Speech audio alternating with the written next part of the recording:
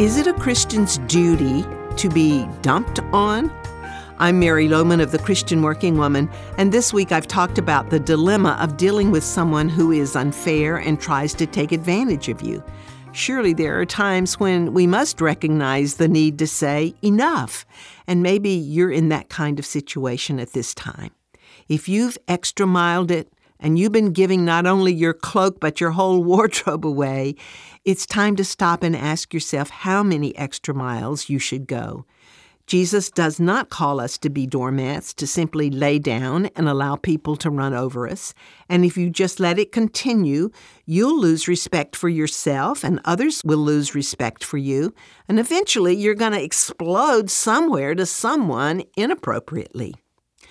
But as you think about your own particular situation, the first question you must honestly answer is, did I go the first extra mile?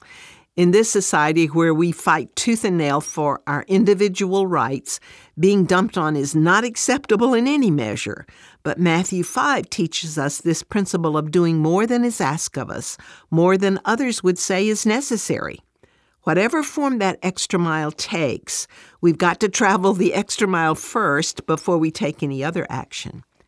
For those of you who are extra milers, I want to thank you. I want to encourage you not to quit. Address the out-of-control situations that exist, yes, but don't crawl back into that shell of, I'll just do what I have to and nothing more. There's no question that it's possible to go too many extra miles, to become a doormat and allow that treatment to make you bitter and angry. And with that attitude, it's impossible to truly love and care about others and share the love of Christ with other people. But remember that we are called to be servants, and sometimes that requires allowing others to dump on us. Jesus certainly practiced that principle, and he warned us that in this world we will suffer persecution. But be encouraged, he said, because he has overcome the world. Did you know that we have a weekly Zoom Bible study on Tuesdays at 7 p.m. Central Time? And our current study is The Joys and Fruits of Discipline. That word may not be your favorite word, but I want to tell you the fruits of discipline are wonderful, and I think you will be pleased to join us for this study. All you have to do is sign up on our website at christianworkingwoman.org.